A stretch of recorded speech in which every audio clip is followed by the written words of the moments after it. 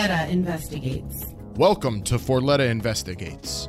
Investigative security consultant Larry Forletta is a highly decorated former DEA agent and member of the Maryland State Police. Forletta Investigates aims to provide information on real-life encounters involving law enforcement, drug trafficking, and actual investigations. Listen to the show every Tuesday as we approach topics of crime and other issues affecting our communities with someone who has worked within law enforcement for over 25 years. Here is your host, Larry Forletta.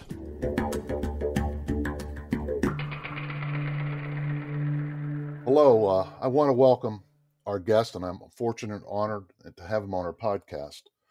Our guest was labeled by 60 Minutes as America's top undercover agent. Our guest is Michael Levine.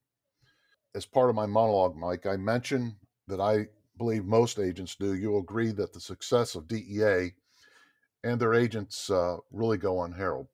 Oh, yeah.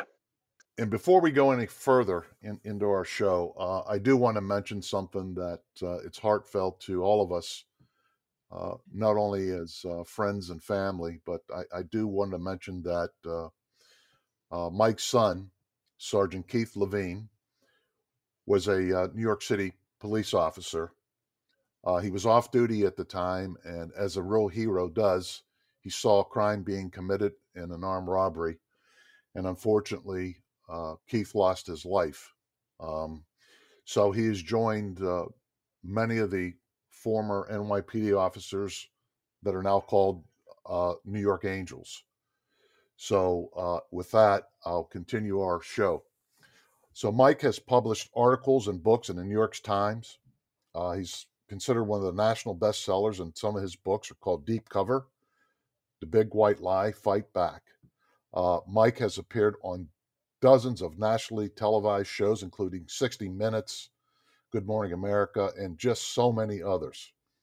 And then eventually we'll get into Mike's expertise. So, Mike, I want to talk a little bit about your drug background because you spent more than 25 years with DEA. So if you could talk a little bit about that, then we'll go into some other issues here. The saying about a DEA agent, there's DEA agents and there are New York DEA agents. In those years, I was proudly a New York DEA agent because I had born and brought up in South Bronx and spoke Spanish, which, as I learned quickly, made me of extra value as an undercover. Now, it's important for people who really aren't aware of the history of DEA. There was a time when prosecutors would not like to use criminal informants to testify. And that led to what we used to call in New York, I guess maybe it was all over the country, duking in. Duking in was you have an informant start a case, and then the prosecutor would say, we have to get an undercover in to do the testimony because I can't put this dirtbag on the stand.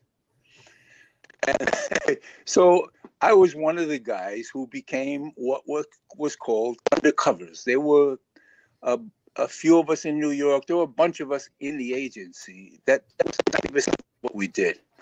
An informant would make a case. I'd get a call from a division leader. We need a Spanish-speaking guy, Mike. Can you do a buy today? And this would go. At times, I was making 3-4 buys a day in New York City, and it was hairy. I mean, it was extremely dangerous. I'll admit, I was afraid most of the time, but I was addicted to the adrenaline. It was an incredible high. To go into a room, usually unarmed, because you didn't want to you didn't want to have anything that gave you away as exactly what they were staring at you, trying to figure out you are. So you go unarmed, and everybody around you had guns, money, drugs, and you were acting with your audience a few inches from your face. And many of the agents and cops who died in undercover died in these scenarios. But like I said, I was just addicted to it. When it started to be dangerous, well, I guess the case that really started to go the other way. That is where we started using the dirtbags, the informants, as undercover agents, and people got confused as who was an undercover agent for DEA. I think today, according to the cases that come across my desk, a good portion of undercover work is now done by the dirtbags, the informants. And they have to be controlled because they lie, they sell drugs, they'll steal your money because they're criminals. But they can go out undercover, take dope, do anything they want to get paid by the government or by stealing, one way or the other. So this is the source of one case that I get now as a trial consultant. Criminal informants who go out and do things like set up people, entrap, just to con money out of the government or con favors out of the government. And that goes on, as I said, right to this day. But in those years, I think the case of Kiki Camarena was undercover. When Kiki was arrested and tortured to death by Mexican police, and it got such headlines, the government, DEA, I think, became, at least from my perspective, they became risk averse. And we started using informants again, as I said. But that never left me. There was a saying in those days, I was a supervisor for 17 years, that when you got a new agent, you wanted to know if he can do one or two things: work informants or buy dope. Buy dope meant go undercover. And that was my beginnings with the agency. What else can I say about it? My son, my boy, was killed. Deep Cover, the book Deep Cover had just come out, and Deep Cover was about how an undercover team in Operation Trifecta. These are all undercover agents with using an informer the way they're supposed to be used, made it right to the top of the drug world. That is, we were dealing with the Mexican government, the grandson of an ex-president of Mexico in uniform, on camera. We're dealing with the top of the Bolivian cartel in Bolivia, and then in Panama. And in Panama, we met the top money launderer. In fact, he was Manuel Noriega's money launderer. And we already had enough to take them all down, but we were about to get a complete destruction of factories in Bolivia. It was all engineered. It was called Operation Trifecta. We had the military down there. We had pilots ready. And that's when, as I describe in the book, I'm going to end up talking about the book, and that's it, and I don't want to do that. When the book came out, what happened was the case started to be destroyed. Not come apart, started to be destroyed. We stopped getting support. The Attorney General of the United States, and mind you, Larry, this is a New York Times bestseller, blew our covers. We had undercover people in Bolivia, in Mexico, and the Attorney General of the United States, Edwin Meese, called the Attorney General of Mexico, who was one of our targets, and warned him about our undercover team. And so now I put that in the New York Times bestseller when Edwin Meese was suing anybody that said anything negative. And I'll be honest, I was kind of frightened, but it was there. It was backed up. It was documented. And that's when I started to write the book. And when the book came out, I'm going to probably reveal this for the first time anywhere right now. When the book came out was in 1991, the year that my son was killed. I became really controversial in DEA. The guys who had done the undercover work, worked overseas, and had run headlong into Central Intelligence or State Department interests that resulted in the protecting of these drug dealers.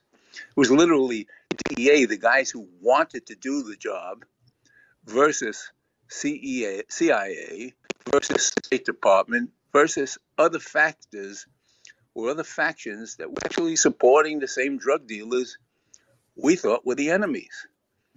And I was in a fury Honestly, I wrote Deep Cover as it was happening. I'm well trained by DEA and other agencies. In fact, I was sent to a CIA school on informants, human intelligence. So I documented everything, documented meticulously. I was hoping it would go before a grand jury. I didn't want to write a bestseller. I wanted people to jail for what I was seeing. And some of those people were in suits and in offices. That's what I was hoping for. So the book became extremely controversial. So controversial that when my son, a New York City policeman, was killed, and I was in St. Patrick's Cathedral, which was a massive cathedral in New York City. It was filled with police from all over, filled with police and agents from all over the country. There were only a handful of DEA agents from New York there. And one of them confided in me, and I don't want to say his name, and I don't know, I can't be sure it's true, so how can I back it up, that a high DEA official in New York ordered everybody to stay away from my son's funeral. Now, it was probably one of the most painful moments in my life. And, I just started to think about this morning because we were going to have this show. So I think this is the first time I actually have talked about it. But God rest my son's soul. I have another son who's in Homeland Security right now, and he's stationed in Wisconsin. And thank you for being cheaper than a psychiatrist for me this morning, before letter. So, hey, and the big white lie, actually my history as an undercover agent began during the Vietnam War. I was sent undercover into Bangkok, Thailand.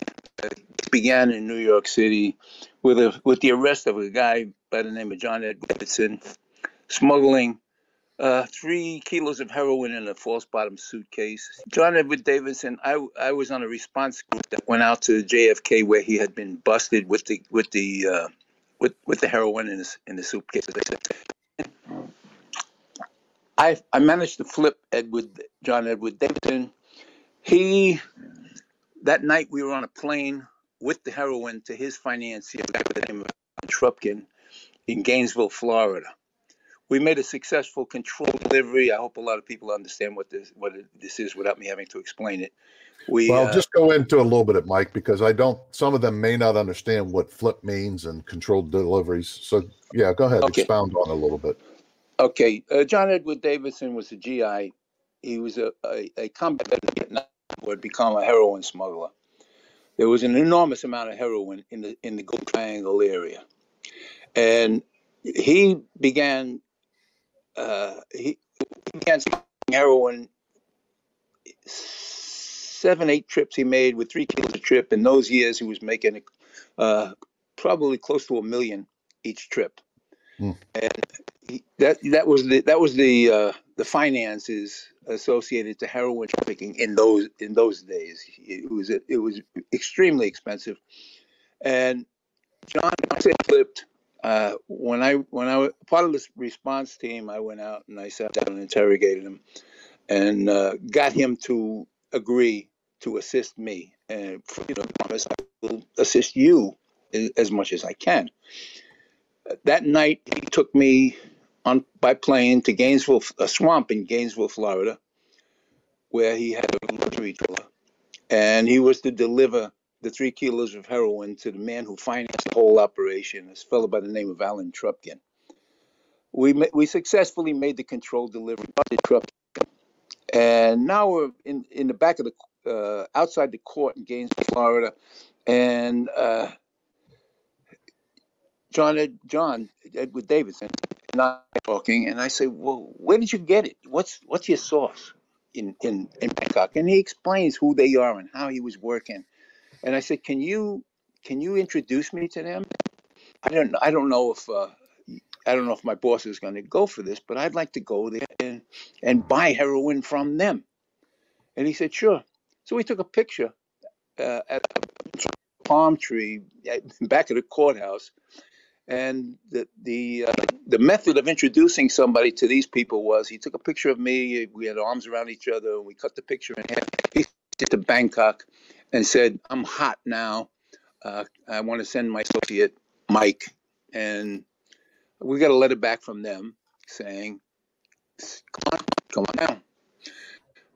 With this, I went to, at that time, my boss was, I was in the hard narcotics smuggling unit of Customs, which was a predecessor to DEA. We all got drafted into DEA in 73. But this was about 71. And I end up, Al Seeley, who was the president, he said, "You think you can do it?" I said, "I want to try." And off I went. I was on a tourist. I was with an American passport. I was telling nobody. By that time, around that time, it's probably before your time, Larry, but there was a war between Customs and the then BNDD over Turk. Terrible war. So the first thing we had to do was send me into Bangkok and not tell anybody. You got this? I'm going into Bangkok on a U.S. passport under my right name, and I'm going to meet drug dealers and start dealing drugs, but nobody knows. Yeah. I laugh now. Sure.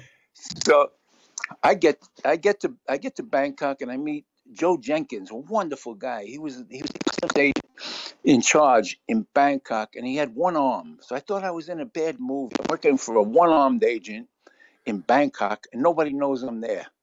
So first thing I did was go drunk, just to see if this is real. And then I contacted these were two Chinese drug dealers. And I was staying at the Siam Intercontinental Hotel.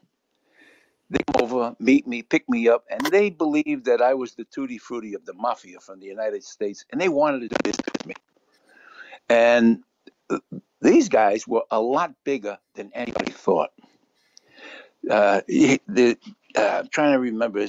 Liang Se-tu and the other guy was I can't think of his name right now. But I have up on the net, you'll find it. I have an undercover photo that Joe Jenkins took of me dealing with these guys in the restaurant of the Siam Intercontinental Hotel. It's up there on one of my websites, and we had no problem. In fact, they liked me so much they took I hung out with them for a couple of days. At one point, I went into Cambodia. On another possible deal, and I thought I'm in heaven here. That's how crazy it was, Larry. I'm in heaven. I could make cases, and at that time in my life, my brother David was a heroin addict, and I believed in everything. President Nixon, I believed this is the war, and I was a front line. Thank God that you put me out here that I could do this. That's how fanatically motivated I was. Well, the next thing that happens is we're moving toward a big deal, and I've got them convinced that if we could come up with a route, we could put a lot of heroin into New York through me. They now want me to go with them to Chiang Mai. That's up in northern Thailand. Now it's a tourist spot, but in those years it was the end of the heroin trail. Basically, you had these Hmong tribesmen who were trafficking in massive amounts of opium and an opium product, and they would bring it into Chiang Mai. Chiang Mai was the factory. That's where they converted the opium base to heroin from Chiang Mai. From Chiang Mai, it went all over the world. But they wanted to bring me to the factory. And no American agent, I didn't think, had ever gone that far to go. This is Vietnam War, Chiang Mai, all the fables of heroin running wild through our soldiers in Vietnam. And I don't know, I got kind of crazed. And all of a sudden, once my reports indicated that I needed to go to Chiang Mai, and people were coming up to date on exactly what I was doing. People in government. Now, people in government included Central Intelligence. Suddenly, I'm getting no support, no money. I couldn't even pay my hotel bill. Joe Jenkins is telling me he doesn't know what the holdup is. And when things are getting real critical and I'm starting to look like a complete, I don't know, curse on this at all or what? Can I say shit like bullshit? Yeah, that's okay. You could say bullshit, I guess. Yeah. Oh, all right. Well, when I was starting to look like a bullshitter in a situation where being a bullshitter is deadly dangerous, I pulled in the American Embassy in Bangkok about 3:00 in the morning. And, I walked through the streets of Bangkok that night, checking my tail, watching to see if anybody's following me. What the hell is coming off? Why am I coming? Joe said, you just have to come in. Don't talk on the phone, just come in. And I show up in the embassy, say it's about 3:30. And I meet first Central Intelligence agent. And he was like out of a Tom Clancy movie, like the combat fatigues and all this bullshit. And he wrapped around glasses. And there we are in Joe Jenkins' office. And he says to me very simply, you're not going to Chiang Mai. And I didn't understand. I was taken aback. What do you mean I'm not going to Chiang Mai? And he said, we can't protect you up there. Well, I didn't know you were protecting me at all. I didn't know you had anything to do with this. How come? He said, you military. He said, we have your record. I had gotten out of the military, not too many years before that. And he said, you don't know the whole picture. So what we're asking you to do is wrap this up here. That is, the people order up a sample, order up a kilo of heroin, and we're going to arrest them on the delivery. Who's we? And okay, I had to admit, I was military police. I understand the whole concept of no, you don't know, you follow orders. And actually, I was a good military guy. I actually followed orders. The two guys who had been dealing with me delivered a kilo of heroin to me. I don't know if you remember Tommy O'Grady. Yes, Tommy O'Grady. Okay, there's a great Tommy O'Grady story. So here I first meet Tommy O'Grady, who's in there, and we're going to have a bust in front of the Siam Intercontinental Hotel. And Tommy tells me, he says, these are the most corrupt people. You don't understand how bad the Bangkok Thai cops are. They are as corrupt as could be. And with that being said, we come down to 0 hour, and the two guys show up at the Siam Intercontinental Hotel. I get the signal, and nothing happens. They're right across this. It was like Times Square. They're on the other side of a massive street, like Times Square, and they've got the package of dope. They're waving for me, and I'm signaling for the Thai cops at this point are supposed to go in and make the arrest. Well, they're not moving. Who moves? Tommy O'Grady comes out of nowhere, and he's running across the street, dives on top of these two guys, and then the Thai cops move. That's an American cop in Bangkok, Thailand. DEA agent should have got some kind of a Medal of Honor for that. And he actually is the guy who busted these two people who were dealing dope with me. Okay, they go down. I eventually had to go back to Thailand to testify against them. And I was able to identify the man making false claims. So we got him too. He was arrested. So I've got 1, 2. Chiang Mai is protected. The factory is protected. I didn't realize that Central Intelligence was protecting them for any reason. This took years to understand exactly what happened to me. I'm given a U.S. Treasury Special Act Award for the Attorney General. I've been put in for the Attorney General's award numerous times, and I was always under investigation. So that goes with being an undercover. And I go back to the U.S.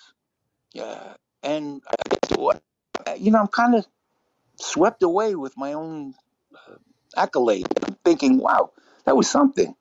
First, people tell me that's the first time anybody did an undercover case where you got the financier, you got the smuggler, you got the source, all one worldwide sweep. And it was great. I think I think I got a $250 check and a plaque. So now DEA is created. No, this is still months before DEA is created. What happens then is Al Seeley, my boss, says, you're my Thailand, you're my Bangkok guy. So we get a detective, Lou Culver, as an informer, and he comes in with this guy who was another. He had a strange, lopsided face. He was another guy smuggling dope, and he starts to tell Lou Culver and me about this organization, Herman Jackson organization, smuggling heroin into the U.S. in the bodies of our KIAs from Vietnam. This is the first time anybody ever heard this was this informant. So, now we cut to this movie that was made, American Gangster or some bullshit. Right. Mm-hmm. Yeah, and they, body smuggling and and all. The whole thing is a lie. The whole movie was a lie. That case was never made.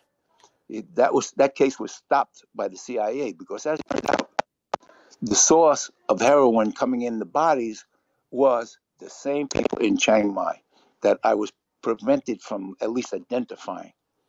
So we had from my point of view, I wish I could have testified before Congress. I wish I could have testified before some court of law to say, America, get effed. This is just BS. We have guys dying out there working undercover. My brother is a heroin addict. All of this. In the meantime, they're really protected. Well, the why came out historically after. The why was the people smuggling or the people trafficking in heroin across the northern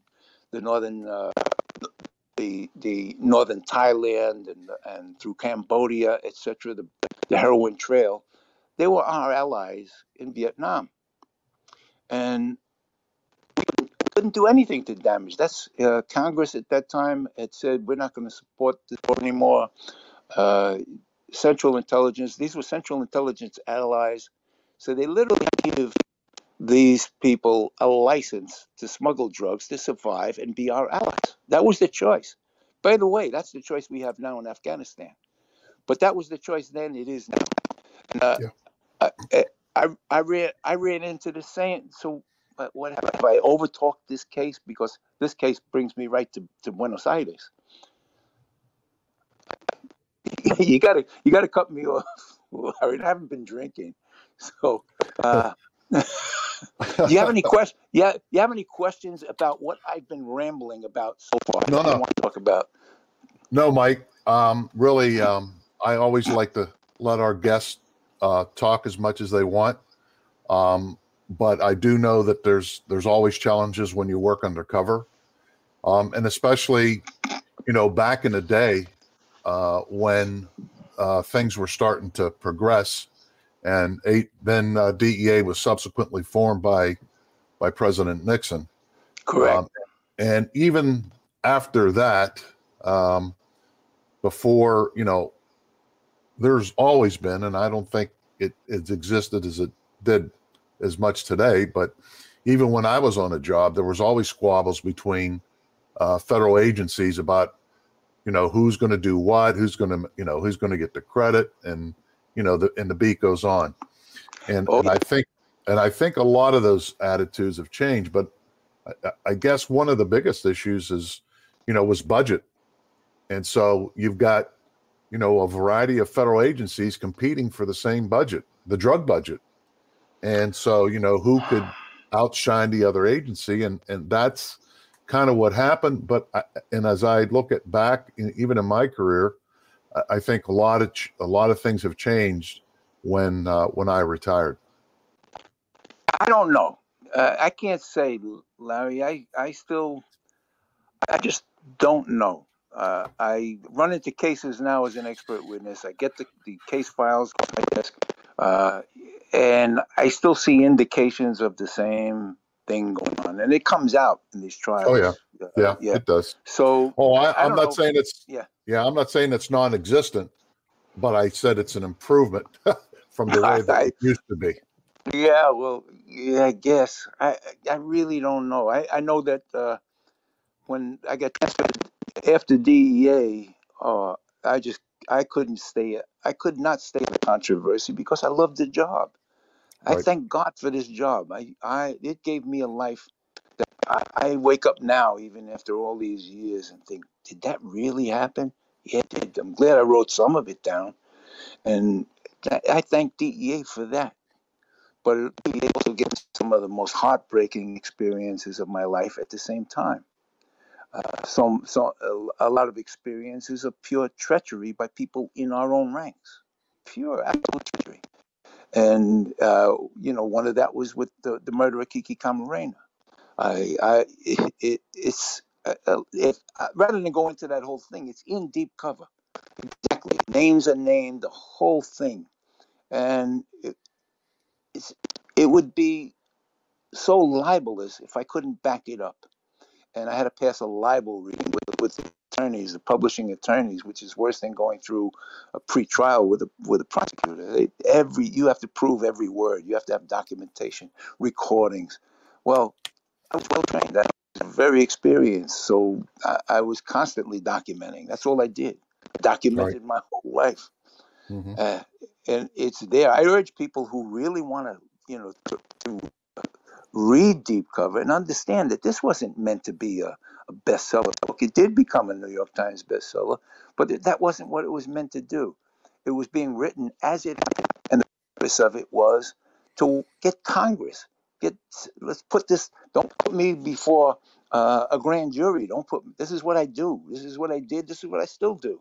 Sure. This is a case report, not just a book. It is a case report. Every bit of it documented, corroborated, and yet it went nowhere.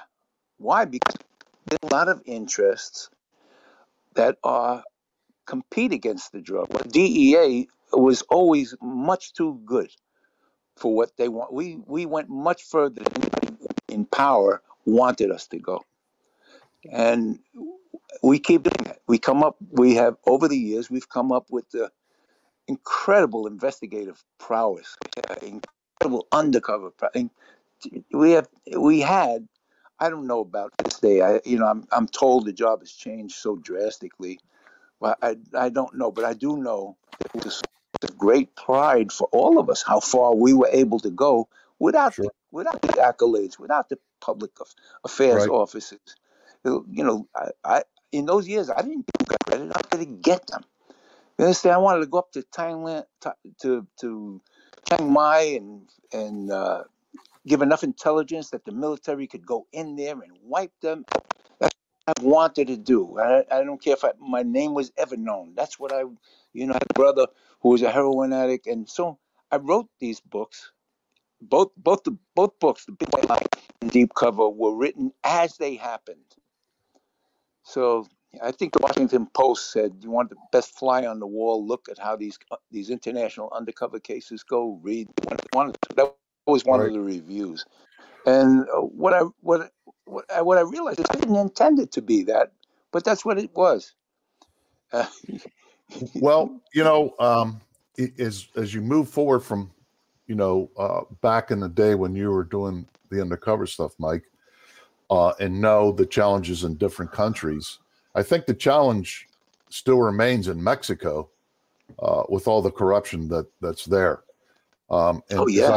As I understand it now, there's agents, I think somewhere around the number of 40, that may be leaving Mexico because of the political issues that have taken place, including the defense minister who was indicted, arrested here in the United States, and then the Attorney General, Bill Barr, had released him back to Mexico, and the Mexicans didn't prosecute him and dropped the charges.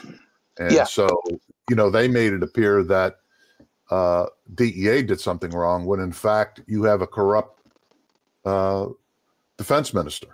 Yeah, they did exactly the same. They tried to do exactly the same thing with Operation Trifecta. We went into Mexico. We dealt with the Mexican military. We had them on camera. But what really evolved out of that case was that we went too far. At the time we were doing it, NAFTA, North American Free Trade, was on board. Congress was fighting over it. It was not a popular bill. And while I was undercover, on camera, the bodyguard for the incoming president, Salinas de Gortari, is telling me if this deal, which was a 15-ton cocaine deal, if this deal goes through, we're going to open the door for your organization, my mafia, through Mexico into the U.S. Mm-hmm. That's a promise from the bodyguard of the president. Well, that's on camera. Right. That went to the Attorney General of the United States via an Air Force jet. The next day, he calls the Attorney General of Mexico and warns him about us. So what's the priority? That could not hit the news. That undercover American agents, because it wasn't just me, we were a team, Operation Trifecta team, a team of undercover agents, including an undercover customs agent, Jorge, who's a wonderful guy. And these people lived through this with me. And what's the upshot of that? Well, NAFTA, you could not in the headlines that the president of Mexico was allegedly promising an undercover DEA agent who was posing as the head of a mafia to wide open the door for drugs through Mexico into the U.S. And you could use the military because I had made a deal with the military, and as I documented in the book, the military was cutting down trees and preparing landing fields for cocaine-laden planes flying from Bolivia into Mexico. And that was all done. Now, the Attorney General, the first person that overtly moved to kill the kid was the Attorney General of the United States. The motivation, now we look back and we see very simply a financial one, economic. Not that he was making money. It was an economic concerns that were far more important than drug concerns. They're not a war on drugs. But you can't tell that to the people who die believing this thing is real. So I don't see any difference now. We still have the same thing. We still have exactly the concerns. On camera, at that time we had the Contras being trained by the Mexican military. So on camera, this guy's the Colonel Carranza. He's in uniform and he's looking over the map. This is all on video, and he's pointing where my landing fields are going to be prepared for the drug planes. And he points to one area. He says, "Oh, here we're training the Contras." Well, that couldn't come out. None of that could come out. So what do? You kill the drug case. Yep. The agents die or not is irrelevant. You kill the drug case. Yep. Well, the drug cases were always expendable in the political perspective, and I think that still takes place. I don't think that's ever going to change. No, I don't. No, it won't. I don't think. Not as long as. I don't know. I'm not claim to. I don't even claim to understand the morality of these people who they believe they're fighting a more important war, like the CIA going all the way back to the Vietnam War. When I was working undercover down there, the CIA believed their war was more important. In fact, the CIA agent whom I spoke to said to me, our country has priorities. You don't know the whole. And I had to agree. I didn't know. I don't know really. I can only guess about what the motivation is now by looking at what's going on now through the lens of what I've lived through. Sure. And so, yeah, that's where we are, Larry. Well, the unfortunate part about it, we've lost thousands and thousands of Americans to dying from drug overdoses, and now we're seeing more than before with fentanyl coming into the country from China through Mexico. And, we're losing a lot of our kids. And, sometimes when we look through our career and through that lens, you begin to wonder if there's really ever was a drug war. And how do we put a stop to it? Because there's proponents now out there for legalization of drugs. Well, if there ever was, that's a good. I mean, for those of us who were down there in the pits, I don't even want to say the front. We were in the pits. We were really where the bodies were falling. We were really, and some of us were dying. And for those of us, it was real. There was nothing fake about it. It was all real. And to politicians, it's not real. To some of the politicians, to some of the bureaucrats, to some of the suits, even some of the suits who are still behind desks in DEA, FBI, I don't believe they approach it like it's real. Politics becomes more important, more real than the guys and the men and the women and blood and guts and the reality of the situation. And my drug was adrenaline, and I got plenty of adrenaline highs. But if I thought I was going to get anything else, really, I don't know. I don't know about the history of what I went through. I'm not sure. I'm not sure what it portends for the rest of us. I just don't know.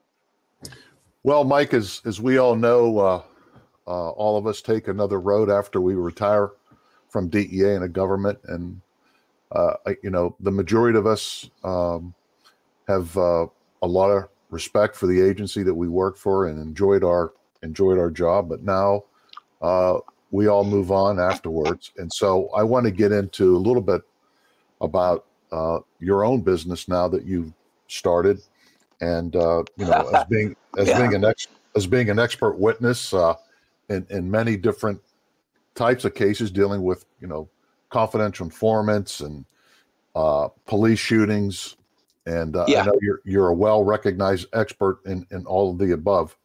So I'd like to maybe draw to your attention a little bit about some things that have been going on in our country, and the controversies that come up and the shootings that law enforcement have been involved with.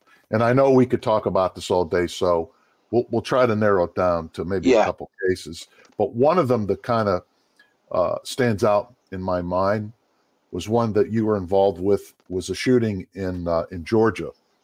And it involved an officer there by the name of Robert Olson. So if you could just expound a little bit about that particular case. Yeah, I was retained by the DeKalb County or the Fulton County, I forget which, district attorney to review police shooting. They've been calling on me regularly for the last 12 years or so. And in this particular case, I actually went down to Georgia where the shooting occurred, and I worked with the district attorney's investigators to go over exactly what happened before I could come to a conclusion. And now we go back to my training in DEA. Again, God bless DEA for what they gave me.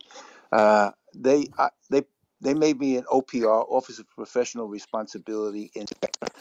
I spent a lot of time in internal affairs because in the beginning of DEA, they shut down internal affairs, at least in New York, and they made it a duty of group supervisors to conduct internal affairs investigations.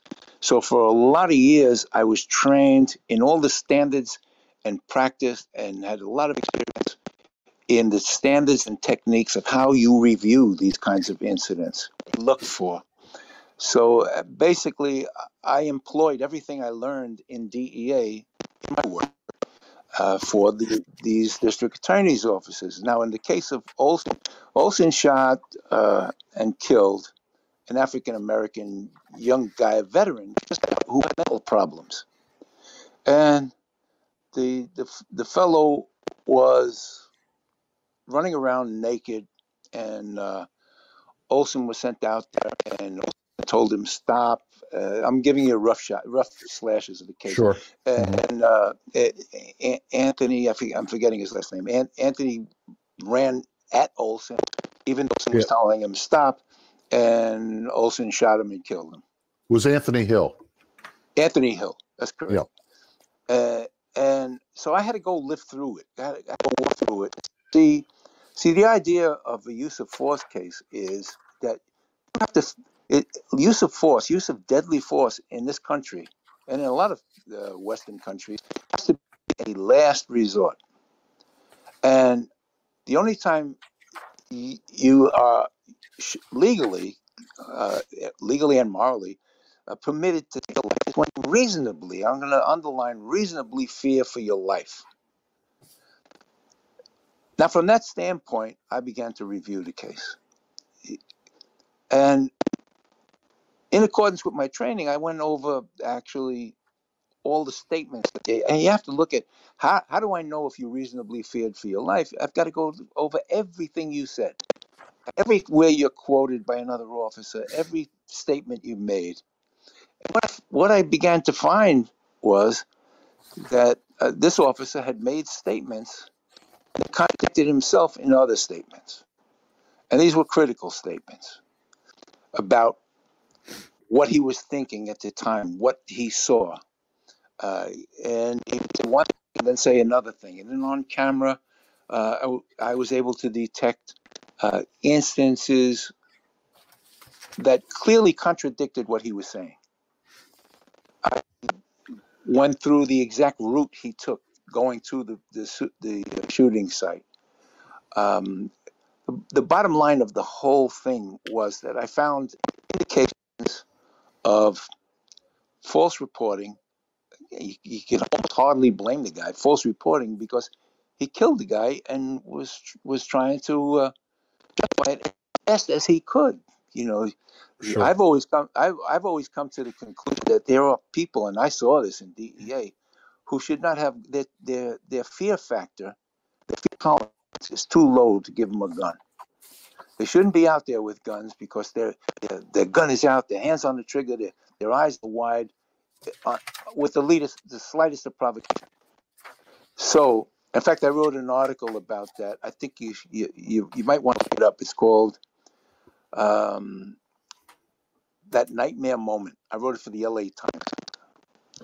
And in it, I concluded that the key to a lot of shootings are people who shouldn't be put out there with guns in the first place because they just don't have the tolerance of fear, or they don't have the background that would lead them to be controlled in really stressful, frightening situations.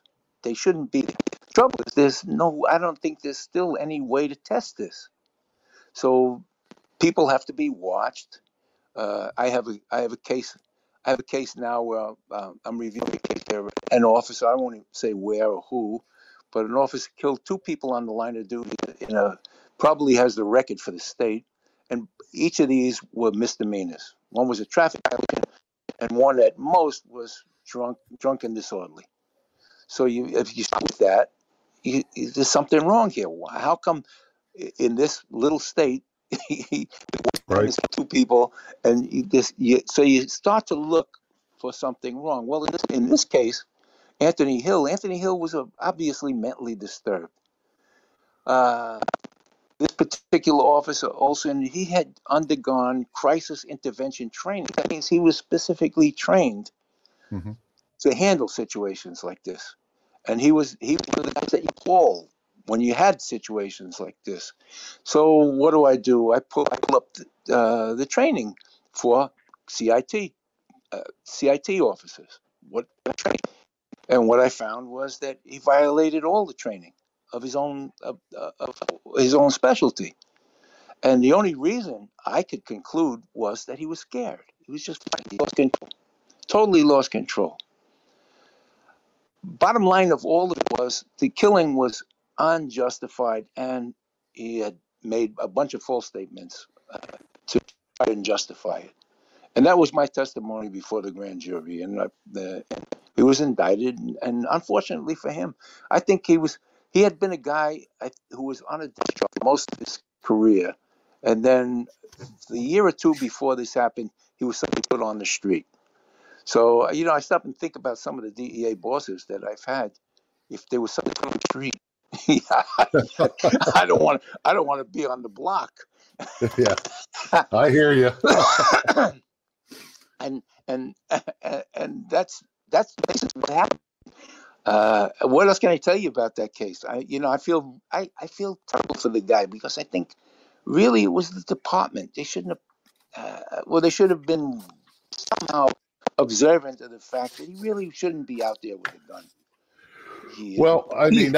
That's kind of the biggest problem that I think over the years that law enforcement has faced. And you're right, there are some people who probably should not have a gun. And I think, does it come down to training? Does it come down to the proper screening? Is there enough psychological testing? I don't know how you can distinguish that. That's the problem. And in fact, that's what I wrote in the article. I don't know that there is a way to predetermine somebody's fear tolerance level.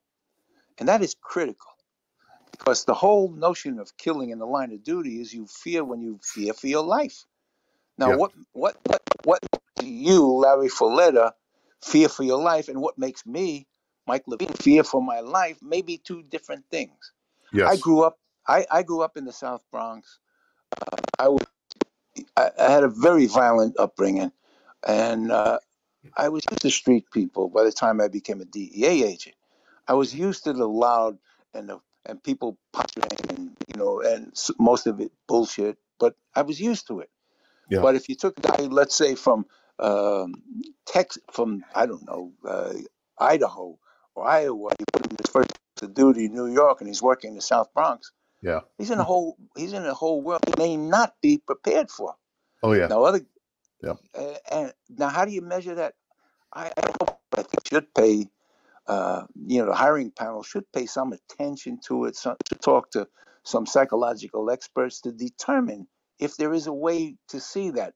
Because I see that a hell of a lot of the killings that have come across my desk over the last few years, that the answer is, and that Nightmare Moment, when you get a chance, just read The Nightmare Moment, Late Times by Mike Levine. It's a very short article, and it talks specifically about what I'm talking about now. And it is, I'm handling cases right now. I have a case right now where a mentally ill drunk guy was shot with a sniper rifle by a cop because he had a big gun in his hand.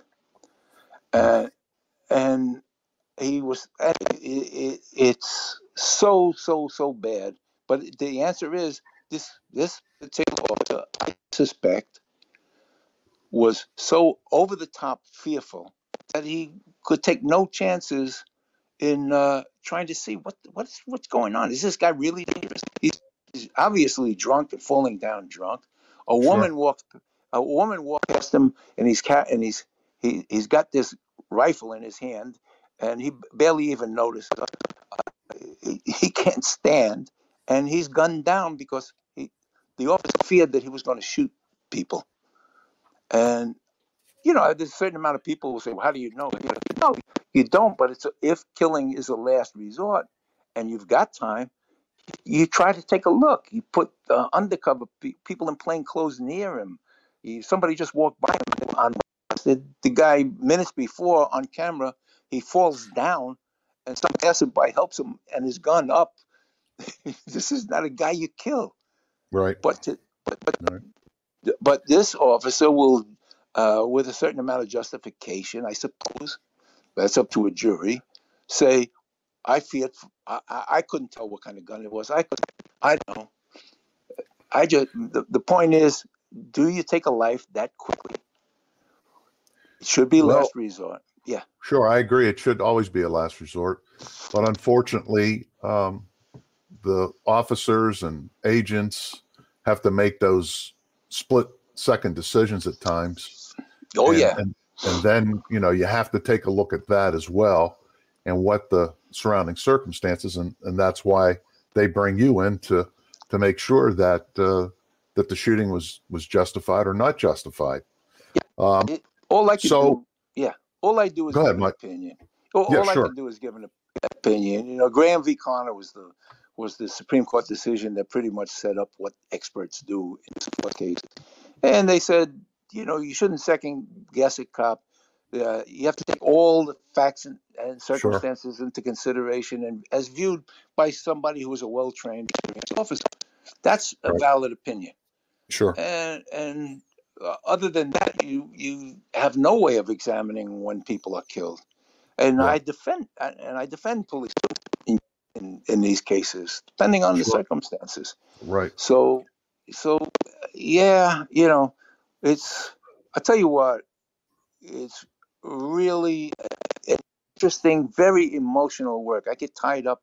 I really get carried away in these cases, for both sides of it. I start to feel a lot for it. But I think, and I stop and think about my life and how I got DEA for it. I mean, DEA gave me an amazing and incredible life through all the ups and downs and heartaches and fear and, feeling